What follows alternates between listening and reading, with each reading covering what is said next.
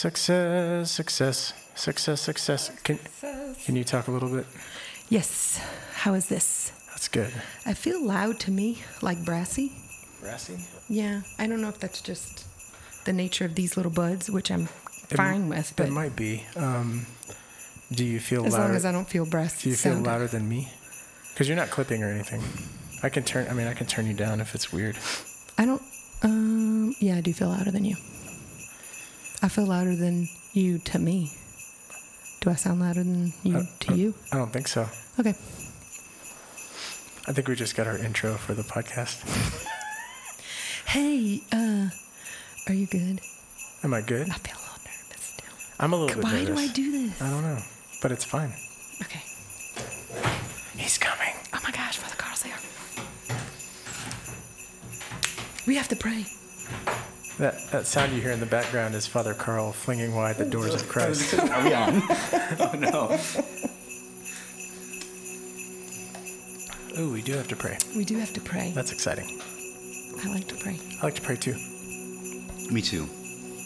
Need to pray. Mm-hmm. And like to pray. We've got to pray. Also, your job description, it's in there. Professional prayer Yeah. from a PP. Yes. Yeah. That's cool. I'm a That's very professional cool. prayer. How would y'all like to pray? Shall we light this candle as a part of it? And I'm the Yes. closest one to the lighter. You just want the lighter. I'm making notes. Christmas gifts for Father Karl. Things that burn, things, yeah. The torch lighter. Or things that light up if you want to be safe, if you care about my safety and that of others. Things that glow.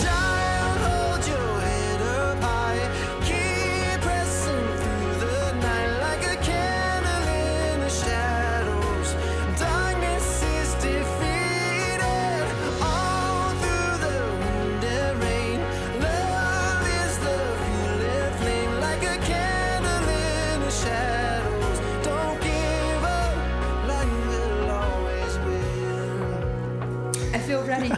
Can you light the candle? Can you torch that candle? I would be happy to. I want everybody to. That sound is the lighter. There we go. It's a forceful flame, huh? Yeah, it's a butane lighter. Means business. That'll get it done. I'm putting it out of arm's reach, so. Are you afraid You're not tempted? So I'm not fiddling. It's becoming a very dangerous fidget spinner. Yeah, I know. Oh, no. You silly goose. Okay. Is the red button pressed? It's pressed. Yikes. Okay. What does that mean? That means we're recording. Ah, okay. Hello, everyone. Yep. Father Karl with the podcast voice. Hello, everyone. Hello, everyone. Hello, everyone. That's good. I hear it. You've got a good podcast voice. Thank you. Sometimes the prayers during Mass can go on. I got a lot to say. It's not my words. It's the voice of the Church and God's holy faithful, and in some cases the words of Christ Himself.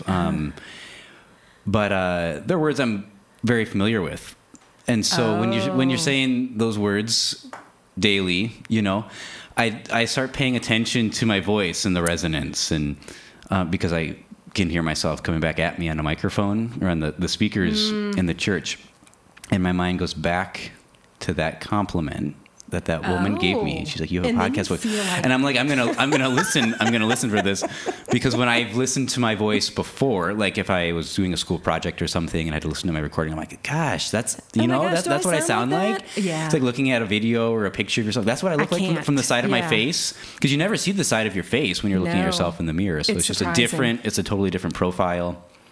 Different contours and. Okay, so when you're doing when you're hearing yourself, and you're saying a prayer that you've said enough times that you might be on autopilot. I don't want to put words in your mouth. Yeah. Do you ever get off track and say the wrong words? I feel like I sometimes have. during the creed, I'm just like, I want to have it in front of me because I'm too afraid, especially now that there's a mic involved in the choir. I'm like, I don't want to mess that up. Yeah. So there's been times when.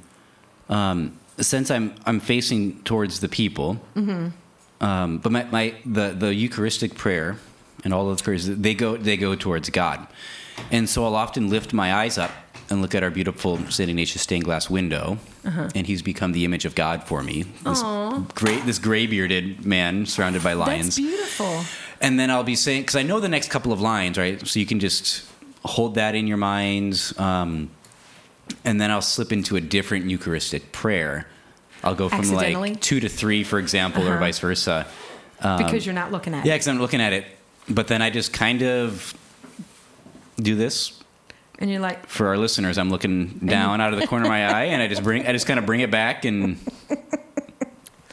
hi, Nikki. Hello, James. How are you doing? I'm doing great. It is it's a pretty fabulous day. It's a great day. It is. Something's very different about today. I'm gonna let you take that ball and run with it, and kind of talk about where we're at and what we're doing, and we'll get on with the show. Get on with the show. Yeah. So today is our first day to have a guest. And I am so happy to introduce our guest to our listening audience. I have notes, not because I don't remember who you are. I feel silly now that you see me holding notes. I want to make sure not to forget any of the important details of who you are to me. What are you going to say? Oh, gosh, this is quite scary. So we are happy to welcome Father Karl Romkema. He is the parochial vicar of St. Ignatius Parish. That's the associate pastor. For me, this is a full circle moment because we're going to talk about, experiences with God. And for me, Father Karl plays into my one of the major encounter experiences in my life when he came to St. Ignatius 2.5 years ago. Oh, wow. Almost 2 years ago. So on our very first podcast, it's like my highlight of these days is, feeling a little restless in a church parish and not... my mind plays tricks on me. I don't think I'm alone in this, where I'm like, people are being welcoming, but I still don't feel welcome enough. That You're little not alone feeling? in that, yeah. Yeah, so I was feeling that way, and then you came, and we were new to the parish as well. So I didn't know this whole, you get seminarians from Notre Dame. They do a diaconate year here. I didn't know how that all worked. So you were just the new guy who I thought was just visiting. But this is what you did. Surprise. This is a key Father Karl characteristic, which is beautiful, and I'll try not to cry. You turned around and said, "Hi, my name is Karl Romkema." And then you said, "What is your name?" And then you went through each of us. All 6 of us were there. And then you tried to repeat it, and you were good.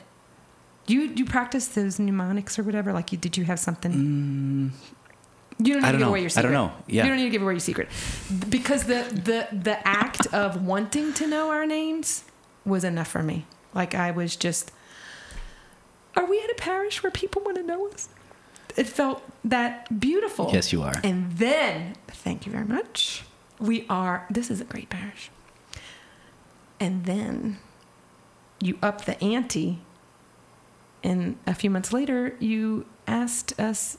So we were debating, do we go to the ordination? It felt like a big deal to us because, this is all new. We were at a parish with, what do you call, diocesan priests. So we going to an ordination wasn't, you didn't need to save money and make travel plans. But at St. Ignatius with our Holy Cross priests, it's like, you're going to make the trip to Notre Dame. You're going to go to the Basilica. It's a whole thing. There's the, what's that thing at night? With the Lucinarium, a candlelit prayer service. Yeah, I'm glad you said it because I still don't even know if I can pronounce that. So all these things that are so beautiful. So Matt night was his birthday. He came to daily mass, and I said, we were having this discussion. I think for Christmas we're going to buy plane tickets and we're going to go. That's what we're going to do for our family. And then you came in while we were having lunch in that room. I remember that. You were eating tacos. El Taquerito. Not a sponsor, but if they want to be. We were having tacos, and you were cute because you were kind of, I feel like you were beating around the bush and you were trying to be casual. That's cute. And then you're like, well, were y'all planning to come? And we're like, we were just discussing, we wanted to come. And then you said, I wanted to know if y'all would introduce me to the bishop. Okay, look, I didn't know what that even meant, but just that you wanted us to be there, boom. Well, in my mind, it was kind of like asking a girl to homecoming or Oh something. my I was so nervous. We were your family girl. Yeah, that's right. Yeah. I love it. It was so good, and it anchored for me this real God moment, because I think, it was that cementing you wanting to know our names, because in that moment I didn't know that was a prayer in my heart. It was kind of like an unspoken thing that my heart knew, but I hadn't formulated into words, that I wanted to be known at my church. I wanted for the priest and the people to know who we were as people, not just the faces. And you did that. Yeah. You extended that to us. I'm not looking at my stuff, so I don't even know. Okay, wait, I have more things to say about Father Karl. I think that desire is a huge gift to want to be known. I don't know if everyone does, but that's such a great gift. Yeah. Sometimes I think I'm just needy, like, everybody know me. Maybe. Okay, so this is what I'm saying about Father Karl. We wanted to be a part of the church. He came, he saw us, he called us by name, he brought us in. And for that, I am eternally grateful. Thank you. You're very welcome. Well, thank you. Nikki, we've been friends now. I've considered you to be a friend of mine, or for me to be a friend of yours since we've met very early on, and now I'm a fan of yours because of the podcast. So I was like, oh my gosh, that's a little surreal. Yeah, that's kind of. I'm gonna hear that, and I'm gonna tuck it away, and I'm gonna think about it later. I'm your biggest fan. Thank you. Ooh, that was a little creepy, like the little guy from The Incredibles. I'm your biggest fan. Do you remember that? Did you see that movie? Yeah. Oh, yeah. Incredibles. Yeah. Mm-hmm. Buddy. Go away, buddy. I work alone. Well, you've made a good choice by letting me be a part of it, because now, that's good. Now that won't haunt you. Yeah. That is true. That is true. It's I have only seen The Incredibles once. I feel like you've seen it more times than probably both of us combined. Yeah. Probably the so. Kids have a little something to do with that. Yeah. So we are here at St. Ignatius Martyr Parish in South Austin, or I guess Central Austin. I don't know. Depends who you ask, I guess. Yeah. But we're here because we're doing something pretty cool for Advent, which is hopefully helping our listeners make a connection at Advent. I feel like Advent is a time of year that sometimes is like the beauty of it is a little bit wasted, or maybe a lot wasted in the rush to like celebrate kind of a commercialized Christmas. And I'm not saying that you shouldn't enjoy Christmas and that you shouldn't buy your kids tons of presents and all that kind of stuff. That's wonderful. But the church gives us this whole month of kind of leaning into this yearning that we have. You talked about desire being a gift. Like that desire for Christ is a gift, right? That yearning for to experience Jesus is a gift. So we're asking some of the people that we love in faith, and for Nikki it was Father Karl, to kind of share some of their encounter stories as a way for some of our listeners maybe to connect this Advent, and really to connect whenever they're listening. But the whole idea of really encountering Jesus and really having some moments with him that we can kind of live from, right? That we can acknowledge him and maybe have an experience with him, and then let that color the rest of our lives. That was a kind of a central theme when we started this podcast was how do we get people to, one, to recognize that they need that, and then two, to go out and have those experiences and be excited about them and be happy about them. So we really appreciate you coming on, Father Karl, and we would be remiss if we didn't let you share with us a little bit about your journey and your relationship with God. Yeah, sure. Well, thank you for having me come on. It's been a lot of fun so far. So I'm Father Karl, and I've been a priest now, year and 6 months, and time is flying by though. Yeah. During this pandemic for me, it's this big time warp. I'm a Holy Cross priest, and came to discover Holy Cross in and through Notre Dame. You talked about Notre Dame just a minute ago, number 2 in the nation at the moment in football. So I was a big fan of Notre Dame football from an early age. Watched the movie Rudy, watched The Irish on Sunday. That's so good. And I also was secretly, since about the age of 6, kind of discerning, toying mulling over the idea of priesthood. And I'm an introvert, and that might come up later in our conversation, but I'm a big introvert, shy kid. So that idea scared me. Why do I feel like I'm drawn to something that just seems so far outside of my comfort zone? You know, a priest has to be social. He's got to talk to people. He's got to give these speeches on Sundays in front of a whole crowd, and then shake their hands and smile after mass. And so I'm wearing the mask now, and I'm like, okay, it's like a face blankie. It's grown protection. It's grown on me, and so that was certainly a source of conversation with my mom and my dad. And my mom would always say, whatever the Lord calls you to do, He'll make you happy doing. And not only that, He'll give you the gifts, the graces to be able to accomplish, to do well what He's called you to do. So I think my spirituality, my prayer, wasn't super active probably until I was about 13 or 14. And had some moments in my life when it really had to do with that conviction of being called to a purpose, being called to a mission that I wanted to understand better, to understand more clearly, that I began just to pray. And it literally began like just remembering as I was falling asleep to say the Our Father, to say the Hail Mary. And it kind of just grew into maybe there were times throughout high school I would say a whole rosary. You know, it was a very spoken prayer, very written, like these prayers that we all have in our tradition that kind of flourished into these habits, flourished into maybe then going deeper, more personal. Not that there's anything like wrong or superficial with praying a rosary. Some of the greatest contemplatives in our church, that's still the bedrock after 40, 50, 80 years later in their spiritual life. But then it like kind of that Notre Dame thing came full circle. I heard about, and I was in high school. I heard about, there's this seminary at Notre Dame. I'd love to go there.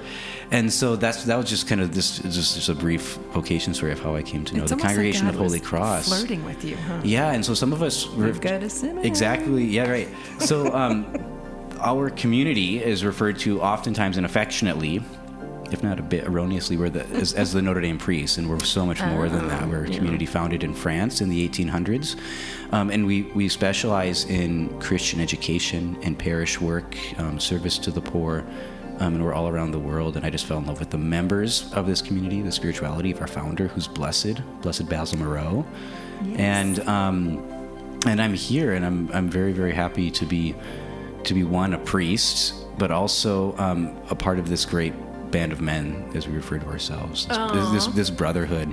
Not that any one of us are great, but through us the Lord can do great things. Yeah, true story.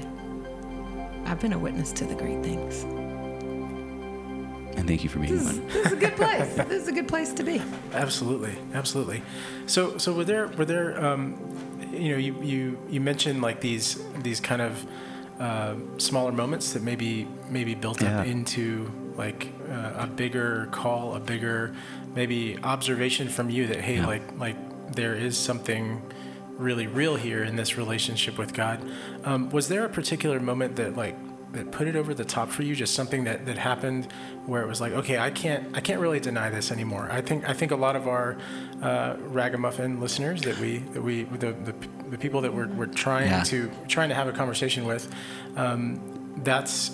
I know for a long time in my life, that's where I kind of balked, right? I said, okay, well, if God can just kind of do this one other thing or prove this one other thing, and time again, that's not a good thing. That's called, that's tempting God. Like, we're not supposed to do that, right? Yeah. But God always seemed to come through for me. He always seemed to have that, things figured out for me in ways that I didn't, right? And he would kind of solve my problem, or he would bring me through things, and I would instantly take away the credit. That's not really God. Like I prayed for a good grade on this test, and I got a good grade because I knew the material, right? And that might be true, but my relationship with God or my prayer was a catalyst for good things happening in my life, and it was a thing where I didn't necessarily want to give God that credit, because that meant that I needed to be, or it would convict me, like you said, to kind of be in this better place of relationship with Him.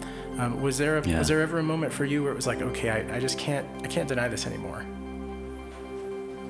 I think so.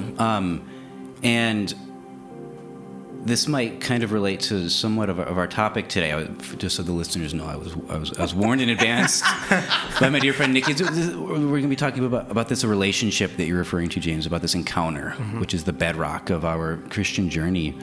And there was a moment, I think, that inspired me. I went on a March for Life in Washington, D.C., which is this pro-life rally in defense of the unborn.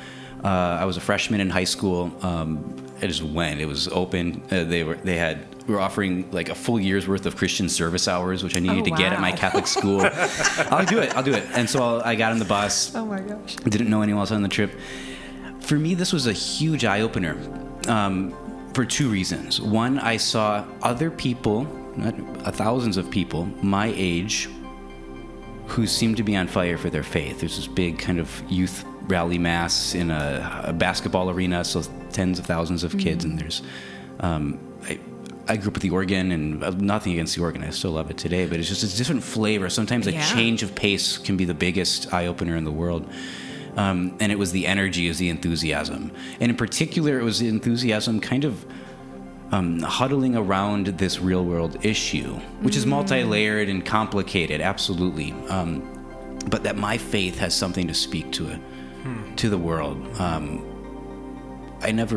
It's not like I didn't know that before or something, but it just became very, very obvious to my quickly growing 14-year-old brain that this is, there's something really real at stake. And so I came home from that and seeing a brokenness, in the world, again, this complex issue, and having just a stirring, I don't know what else you can call it, feeling the presence of the Holy Spirit in my heart. Even though I'm one of 9 kids, I did have my own room. My dad was nice enough to build these like little cells in the basement, so it's the oldest of the kids could be down there. So I'm like got the lights turned off in my room, and I'm playing Christian music. Was that new for you? To play Christian music by myself? Yeah, we would listen to it in the car on the way to school, on the way to church, on the way camping. We would listen to David Parks and other he's I never heard old school. Him. Yeah, an David Irish Parks. singer. Oh Look him up on the Eagles' Wings and stuff like that. And love it still today.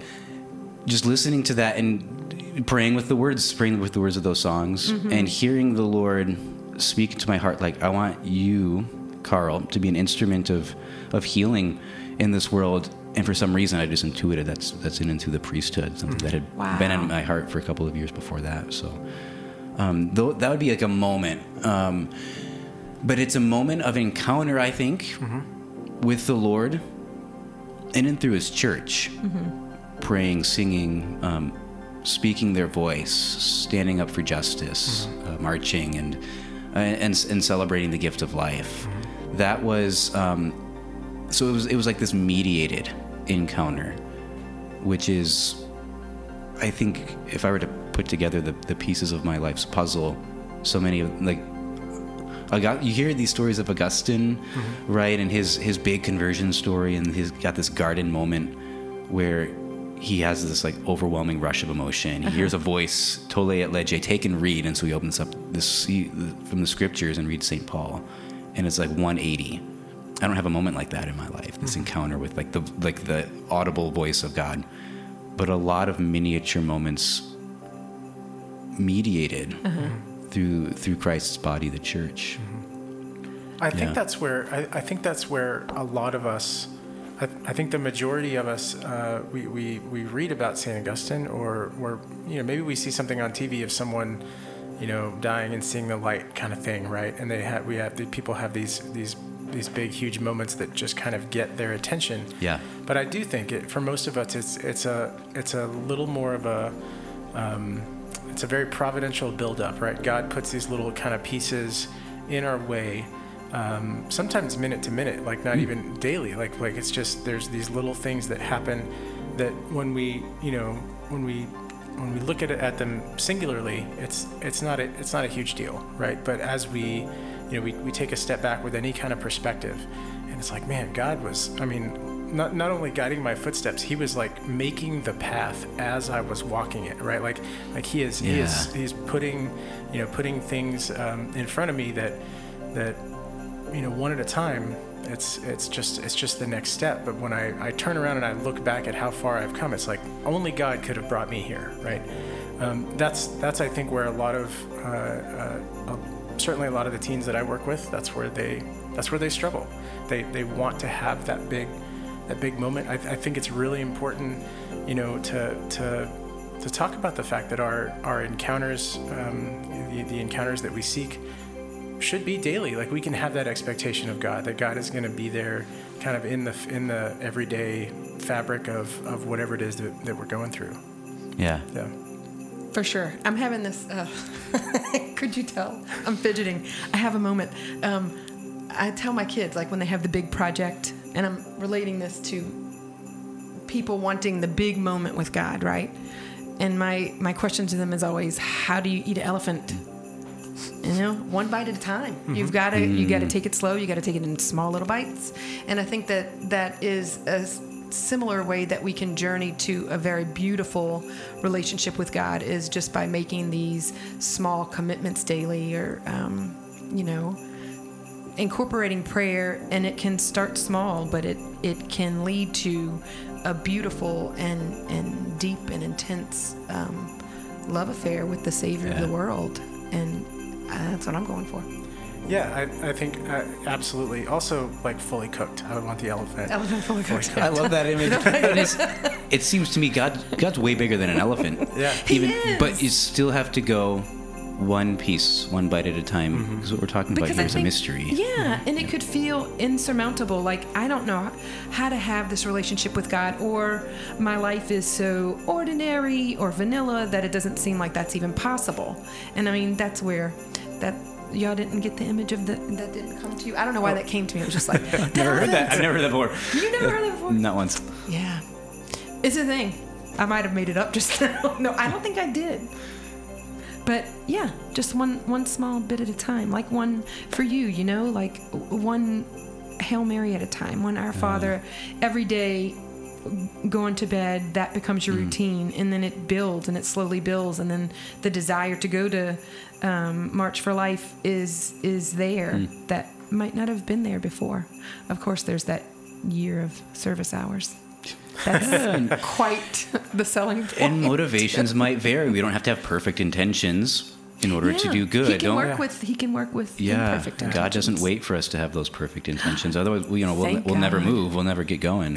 In confirmation class this year, when I invariably have parents and teens that push back against the service hour requirement, I'm going to be like, look, I met a priest, and he's a priest because he had to do all these service hours, and so as we're kind of talking about this, like Advent is coming up, right? And our listeners are hearing this in the first week of Advent, if I'm getting it all edited in a timely manner.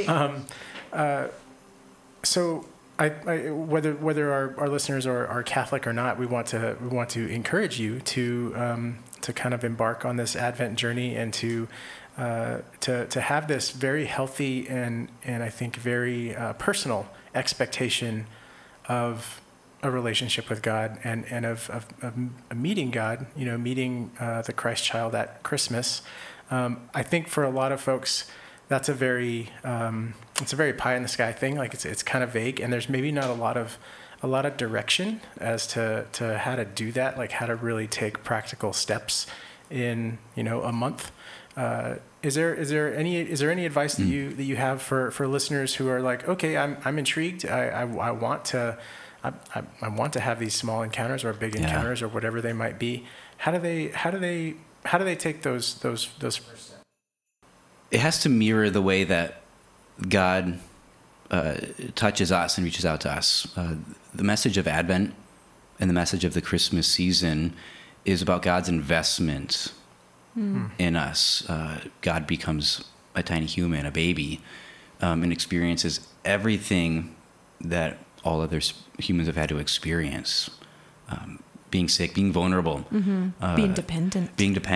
Wow, and so it's this great investment in all that it means to be human, and it's the most beautiful story ever told.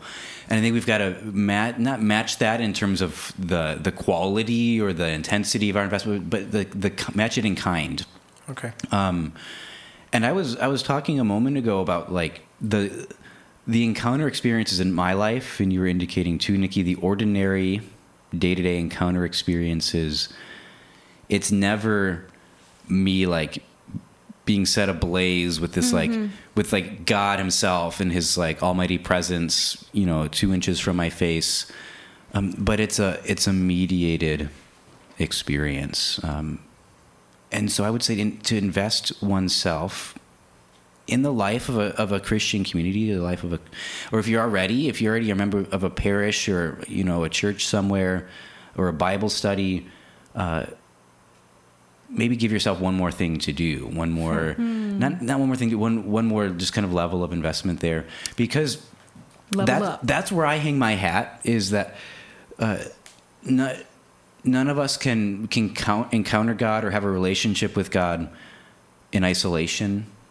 But the richest of all relationships are shared. It's a community. Yeah. And so let's take, for example, because I used that term a little bit ago, a mediated encounter. Now, what does that mean? So it's like if you're looking at me right now, both of you here, and there's much more to me than meets your eye. You can see like my hair and my eyes and whatnot. But you don't know my dreams and my hopes, my visions. Okay. I maybe have a secret illness or something, or like a spiritual or an emotional scar. You don't know all of that. I'll have to reveal it to you. I'll have to communicate it. Okay. So how do I communicate what's interior? The only means that I have is through my body, though. The thing that you're looking at, but I have facial expressions. I can inflect the tone of my voice. You can tell based on what you're looking at, the visuals, the audio things that I'm saying, the things that are most interior and deep. We're talking about like Christ's body, the church. We can encounter what's unseen, maybe where it's just most physical, most approachable. And I understand some communities are more approachable than others, or there's different barriers or bars or levels of expectation, but taking that risk to invest oneself in the community. Yeah. Yes, I just read something that kind of highlighted the whole mystery of when Jesus was telling the people, when I was hungry, you fed me. When I was naked, you clothed me. And they're like, when did that ever happen?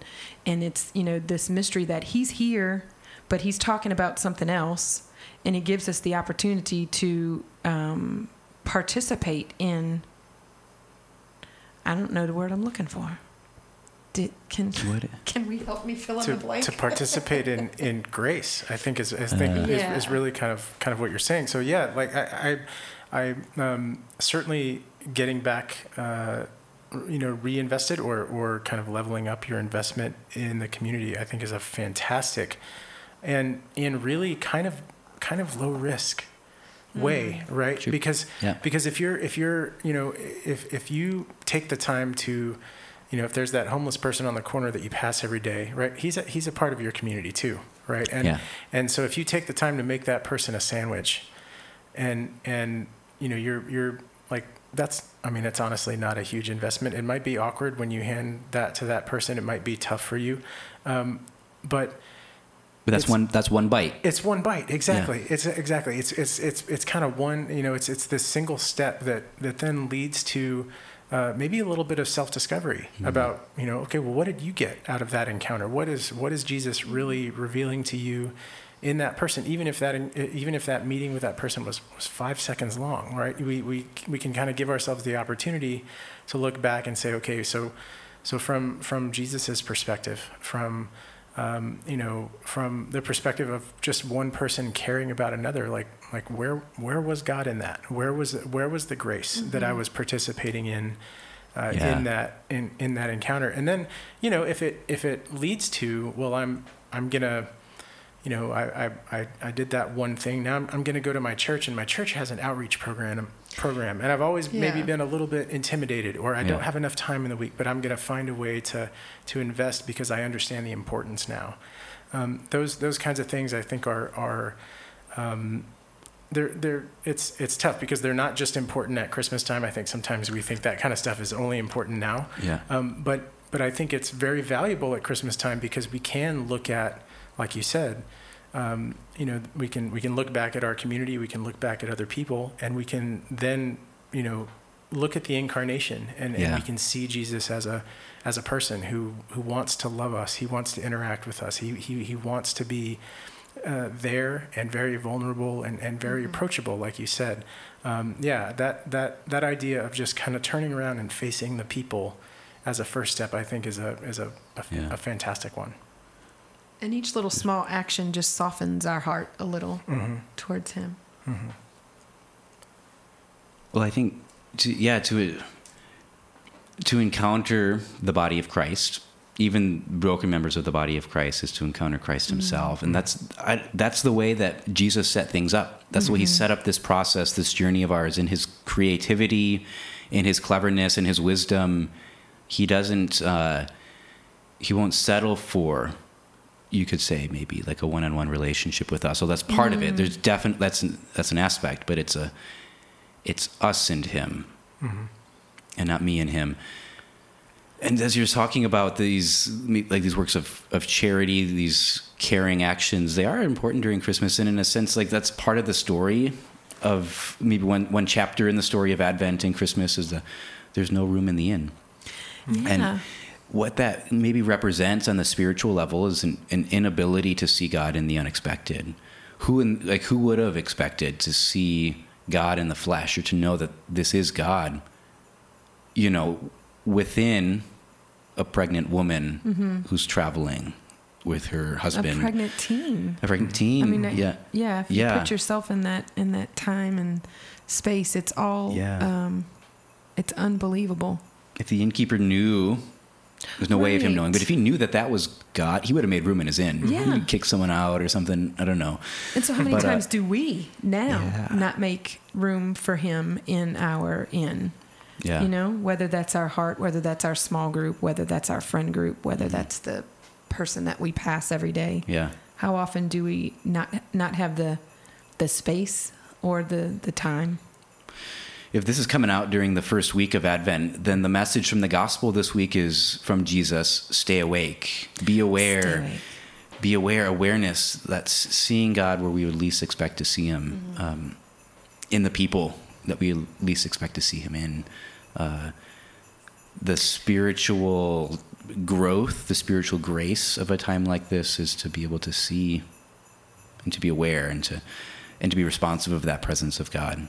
And really, that doesn't take any more energy or effort. It just takes some forethought to go into your everyday with a healthy expectation that I will meet God today. Yeah, it's not necessarily a greater demand on our time, but it's a demand on our attention. I think that's a great way to, And sometimes that's harder. That word expectation, I think, is a word that can be a little bit, if we're not intentional about our expectations, they can kind of get out of control, right? And we've talked a little bit about that. I kind of want to know, like, as a young priest, you've only been a priest, a year and a half or a year and some change, as you said. How do you manage the expectations of not only yourself, but maybe like the congregation? Like, when people do have certain expectations during Advent, or maybe their expectation is that it's not going to be good. They haven't had great experiences in Christmas or Easter or whatever, maybe with family issues or whatever. What are some things maybe that people can focus on? You mentioned community. Yeah. What are some other things that we can just kind of keep in our crosshairs in order to kind of live in the moment as Advent and Christmas sort of unfold? Yeah, that's a good question. I think as a way, you mean like as a way of focusing us, like a mechanism, or, I think the Word of God is something that it's ancient, and so sometimes that makes it seem like it's removed from us, or you can't comprehend it or understand it. But it gives us, it speaks exactly from the human condition, and it speaks to so much of what all of us universally experience and struggle with and hope for even today. Giving the Word of God a real chance to say something to you. Giving maybe the priest's homily or the sermon a chance to speak. Sometimes that goes with preparation. So I have to prepare for Mass, not every Sunday, but every day. Giving, like looking over the readings, looking over the prayers, praying with them.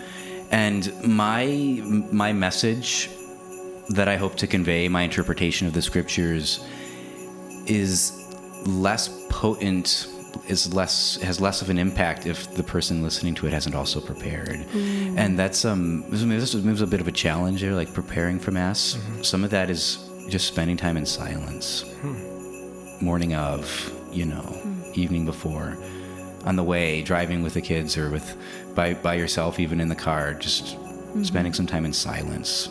Cardinal Romano Guardini talks about that a lot. Silence is where the liturgy begins. But maybe even, I know there's a spirituality among many of like looking at the readings beforehand, and what do you expect to hear from the Lord, because He expects to be able to enter in the way that this week is a unique week. It's different than last. It's different than the one that's coming, and He has things continually to say to us throughout our life, like the commandment to love. But there's something this week, something today that He has that's a little bit different. And I think that's why, we can hear the same readings and get a completely different message. Totally. So often. I love that phrase of giving Him a real chance, as opposed to an unreal chance. I think certainly in my own life, I have gone through periods of time where it's like I expect God to kind of be a magician and to just kind of like fix things or do things as I kind of see fit, or I say, okay, God, I'm going to give you all the time it takes to brush my teeth. Like that's going to be my prayer today, right? Which God will. I know that God will step into that time, and He will give me as much grace as I'm willing to accept in that time. But is it really a gift back to Him of like a real intention from my heart? Is it something that is really coming from like my first fruits, like Nikki likes to say, right? And I really think that in these times that the Church prescribes for anticipation, right? Advent and Lent in particular, like that's the investment I think that we have to make, and that for some of our listeners might be a little bit of a wake-up call that Advent is this really joyful, kind of beautiful, peaceful time, but it's not a time that's any easier than any other time, right? It is. Yeah. It's difficult to be waiting for God, and when we're kind of stuck, we can draw a lot on the experience of Israel before Christ came, and that they did. I mean, there was a lot of anticipation. I mean, it's like every sometimes like in Ezekiel or in Isaiah or in the Psalms, it's like every other verse is about this person that's coming. Yeah. And that can be really tough. That can be really maybe reflective of our human experience. Waiting on our life to begin, waiting on Christmas, waiting on our kids to get their act together, waiting on like whatever we're waiting for, and I think to that advice of okay, this period of waiting, the antidote for that anxiety that you're feeling is silence. The antidote for that anxiety is being kind of in this collected place and letting God speak to you. And that takes some real intention. That's not the kind of thing where you're going to be able to snap your fingers, or you're going to be able to just jot it down in your calendar, and it's going to work. It's going to take some real practice, but there's some real beauty then in that real chance, in giving it that extra effort. I love that. I love that idea of saying, this chance is real. This chance is me really kind of opening the doors to what God has for me, even if it's like gonna hurt, you know. Yeah. And that's my wager, and that's my promise. When we authentically open ourselves to God, He's not gonna not come through the doorway. You know, I stand at the door and I knock. I'm waiting for you to open. And if you haven't had an obvious encounter or something like that, it doesn't mean that you haven't opened, because that encounter isn't always so obvious. And so that's something to be mindful of. But God will not hide from you if you're seeking Him. And don't take my word for it. Jesus Himself says, "Seek and you shall find. Knock and the door shall be open to you. Ask and you will receive." And so I hold that in my heart during times of spiritual dryness too, when I'm in that moment of waiting that you talked about, that he has given us this promise, but He's not going to necessarily respond the way that we expect Him to. And that's just because God's more clever than us, more creative than us. He's full of surprises. So He is, which is a beautiful thing. I think there's a difference between active and passive anticipation. So I think when I hear you, Father Karl, saying to be silent in the waiting, and that creates sort of a space for God to be present, I think, at least in my mind's eye, I don't know if it's like how everyone thinks, but sometimes being quiet feels passive. And so it feels like I'm not doing enough. Do you know what I mean? Yeah. But I think in this situation, the intentionality is where the action is. Yeah. You know, so you can still be quiet, and it can feel like a passive thing. It might not look like much, but if your intention is to have an encounter experience, is the anticipation of waiting for the coming of Christ, it's possible, and it's not. It falls under that category again of like, it's not hard. It just takes that intention. Yeah. And I guess that's like the turning of the heart, which. Yeah, and it is active in the sense in today's age that you most likely would have had to have said no to something or to a lot of things. That's kind of, I think, where the action is. It's that like, is it. No, to my phone, yes to the God. next episode or something. Just like getting to bed on time is a discipline. It's not just, I need to go to bed, but it's like I had to say no to, reading or doing that one last thing just to get 7 hours, which one is more episode. Yeah, That's not even in the name of your health. Yeah. That's not a lot, but sometimes that's what I have to settle for. I don't know about you. So. There's a really the image, Nikki, as you were talking, the image that came to my mind was, okay, so we're in this place, I think, where we have this tendency in our relationship with God to try to make it more complicated than it needs to be, and God all throughout Scripture has this, and hopefully in your life, right? He has this way of making really complicated things very simple, right? Kind of boiling them down to very, like in the readings, like for today, my yoke is easy, my burden is light. Like that's such a simple metaphor. It's such a simple thing, for people to kind of think about and understand that this relationship with God is it's beautiful, right? And yet it's such a complex. If you dig into that, right, it's such a complex thing. But I just got this image as you were talking of we have all this other stuff going on. We have all these things that can be distracting us, and maybe our time with God seems it seems like it's not where we're supposed to be, or it seems overwhelming, or and I just keep coming back to Jesus comes as a little baby. Like Jesus comes as a little, like a little fat baby. Like that's just kind of what I imagine. And I'm chubby. Like, like this little chubby, squirmy thing in a manger, right? That's cute, and that is gonna,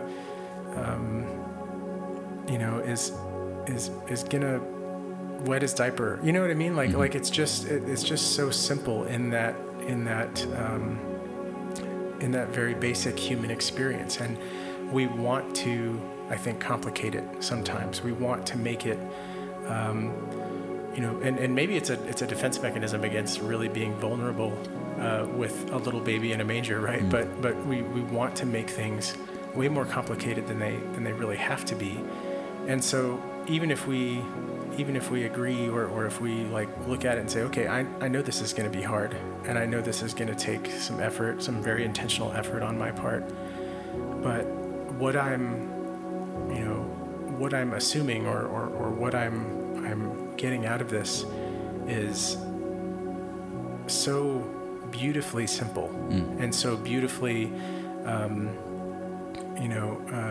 human, right? It's such a human thing to look at a baby in a manger and go, that's adorable, right? It's such a human thing to know what it feels like to have your mom and dad, Mary and Joseph, love Jesus, right? To kind of see that. And I think out of that simplicity, God wants to communicate these very big messages of love to us, right? And so it's God's kind of saying, hey, let's turn the volume down on getting back to your idea of silence, of simplicity. Let's turn the volume down on everything and like, look at this baby. Isn't this baby really cute, right? And maybe even acknowledging in that moment, like that's how God looks at me too. He wants that love relationship between us to be, a straight shot. He wants it to be simple. He doesn't, this stuff that gets in the way. Let's get it out of the way so that I can so that God can love us the way that He intends to, right? Right. It's just such a cool thing, for any of you that are out there that are kind of beginning a journey like that, maybe for the first time at Advent or whenever you're listening to this. Just know that it's worth it. Know that engagement, that intention that you have, it really is such a small price to pay. And when you have to wake up tomorrow and pay it all over again, it's a small price to pay tomorrow too, to just let God love you, to just let God meet you in your humanity and to take care of you the way that He wants to. Yeah, knowing that He looks at us like we look at the baby with just awe and wonder, and it's beautiful. It is beautiful, and I can echo that. It's worth it. From my experience, it's worth it. Absolutely. Yeah.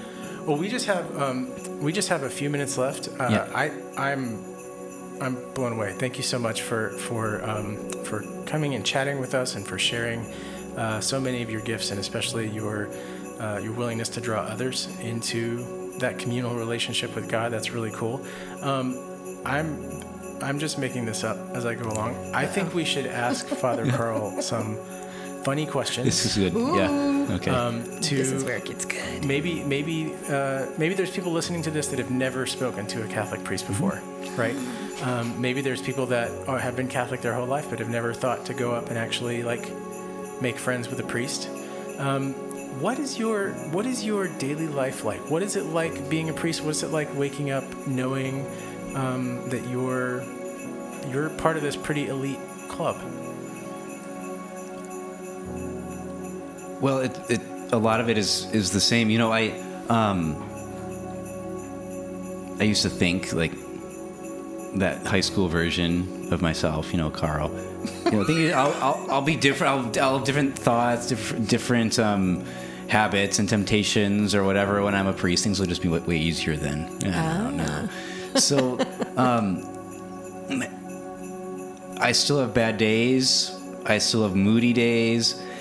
I have been able to have a few moments here and there where I'll just stop and look myself in the mirror. I'm like, if 7-year-old Karl knew what you were doing now, you're in a good spot. Yes. Forget about what's bothering you today, and enjoy the gifts that you have, But as far as daily stuff, so I live with a priest right now, the pastor, Father John, who's a Holy Cross Brother priest Dan. like me, and then Deacon Felipe, who is a transitional deacon who's becoming a priest here. And so the three of us live together, and we pray every day. We eat together every day, and usually just spend some form of time hanging out together every day. That might be Netflix or whatever. Or Disney Plus. Or Disney Plus. Yes. We watched Beauty and the Beast. Did you? The updated version or the live version? Okay. Yeah. With Hermione. Yeah. Not Exactly. really, but yeah. So we wake up at 6:30. We pray, read some scriptures. So It's Liturgy of the Hours. How long do you pray in the morning? Takes 10 minutes. Okay. Yeah. So the Liturgy of the Hours is like an extension of the Mass with psalms and readings, and priests and monks and nuns, sisters, women, religious around the world pray the same form of prayer. After that, rush off to do whatever we're going to do. One of us might have the Mass. One of us might go back to bed. Oh, really? That's an option. When I don't have the Mass, I do that. We have a school at our parish too, and so that's something that keeps me alive. I go. It's kind of a tradition for us as here at a parish, and also in Holy Cross. We welcome the students. Father John even holds the thermometer next to their forehead, and nice. One of those no-touch things. Nice. It says like 95 point something. He's like, "You're good going." I'm like, "Nah, 95." You're like, is that kid Yeah, alive? exactly. Put him under the heat lamp. So the middle of the day is totally unexpected, but the things that we can count on each day is that those bookends. The morning when we begin on the right note, we begin with prayer. And then the evenings, as we're winding down, or as we're just taking a break between our late afternoon meetings and our evening meetings, we have another form of prayer we call evening prayer. It's Vespers, and we eat together. We usually try to make at least a half hour. I like that. And that's every day. Those two pillars of our life, our prayer and our common table. Our common table. That's Love beautiful. That. It's very cool. It's very cool. Now, are you a regular person? Like on your off day, do you do the same routine? These days I do. Okay. Yeah. What about not these days? Yes, but it was a different routine. Okay. I was an athlete growing up. I played football, ran track, and nice. I think my attention is so focused on other things, like non-physical things, so often during the week that I used my day off, which is Tuesday, my day of rest, to get out of the house, get outdoors. Mm-hmm. I used to be a rock climber, meaning that I would go into a gym and rock climb and touch common surfaces with people. Oh, common surfaces. That's funny. So I don't do that these days. My new thing, though, what is your new thing? Is disc golf. Oh, really? It's one of the fastest growing games in America and the world, and it's so much fun. So I've got some discs. I go and I throw those. I get a round in, or maybe two rounds. Maybe two rounds. How many? 18 holes. 18 holes. Oh. Maybe I'll do 2. You can play it much faster than ball golf. So. Then what golf? Ball golf. Ball golf. We in the disc golf community refer to the other kind of golf. Ball golf, isn't it?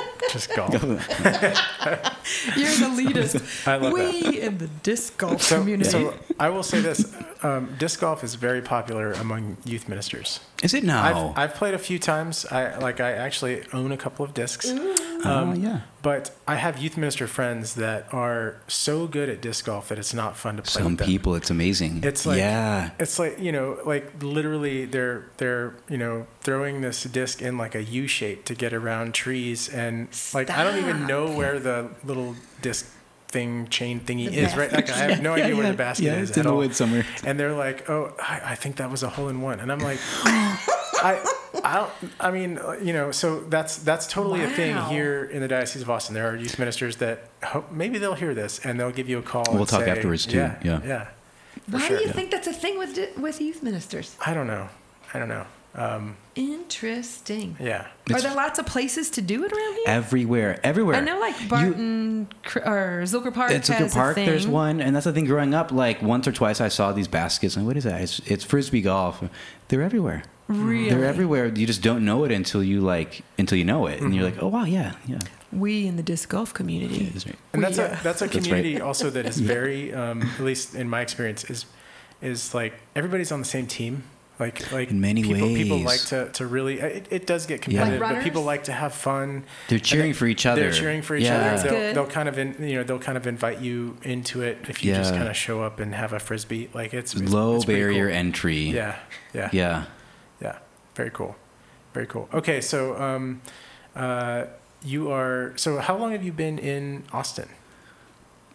About 2 years. Okay. 2 years and some change, meaning that it's a time warp. So I arrived in 2018, a few weeks before becoming a deacon. Summer or like July. Yeah, in July time. So okay.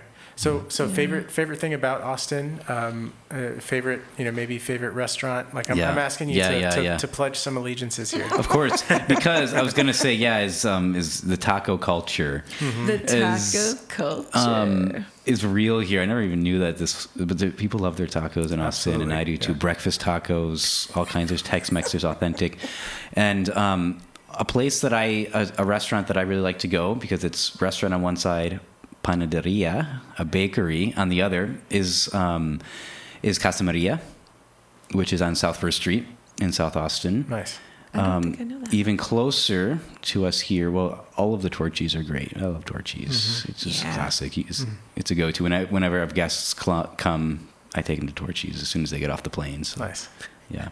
First stop. Mm-hmm. Very cool. Well, Father Karl, thank you so much for sharing so much of your time and for just being willing to have a genuine conversation with hopefully with a lot of people listening about Encounter. It's something that we take very seriously and that we want people to know that encounter with the Lord on a daily basis, that encounter with the Lord in community, that is something that is open to them no matter where they're at in their life. I'm going to ask you while we're recording, if you don't mind, would you mind praying us out and maybe giving us a blessing? Yeah, absolutely. I'd love to. That encounter, it's available, and it's always worth it, as you said earlier. Yeah. Mm-hmm. And so we pray in the name of the Father, and of the Son, and of the Holy Spirit. Amen. Lord, you've continued to bless us, and we thank you for these blessings. Thank you for the gift of our life, the gift of the health that we have. And for those of us who are not as healthy as you would like us to be, increase that health. Increase the gifts that you've given us so that we might be sharers in your vision for the world, sharers in your kingdom, and that we might share your gifts with others. We ask that you might make our hearts grow during this Advent time. Help us to love, not as we would love, but as you would love, Lord. Help us to love as Christ has given us the model, the perfect model of love, and his generosity, the way he poured out his life and his love all the way to the cross. And we know that through the cross is resurrection because they're inseparable. So help us to bear our crosses with joy, with humility, and with confidence that you're bearing them with us. Give us your blessings to us and all of our families this Advent season, and may we enjoy that presence that is unknown and known during this Christmas and Advent season. We ask all of this in the holy name of Jesus, your Son who lives and reigns forever and ever. Amen. And may the Lord bless you too and all who are listening, the Father, the Son, and the Holy Spirit. Amen. Thank you so much, Father. You're welcome. This is awesome. Thank you. Go in peace. Go in peace. It rolls out. I can't not. No. Go in peace. Child, hold your head up high. Keep pressing through the night like a candle in the shadows. Darkness is defeated. All through the wind and rain. Love is the fuel and flame. Like a candle in the shadows. Like a candle in the shadows. Light will always win. Light will always win. Light will always win. The Late to Church podcast is an AMET creative production and is hosted by James Longoria and Nikki Moncada. Our theme music is Candle in the Shadows by the Poor Kings. Check them out on Spotify or wherever you download music. Incidental music is by Punch Deck. Find us on Instagram at Late to Church Podcast, and let us know your questions, comments, and thoughts by contacting latetochurchpodcast@gmail.com. Your insights might even be featured on the show. Just a little reminder, you are good, you are worthy, you are the beloved. Look around for the Lord today. He loves you, and He wants an encounter with you. Thank you for journeying with us. We're praying for you. Peace.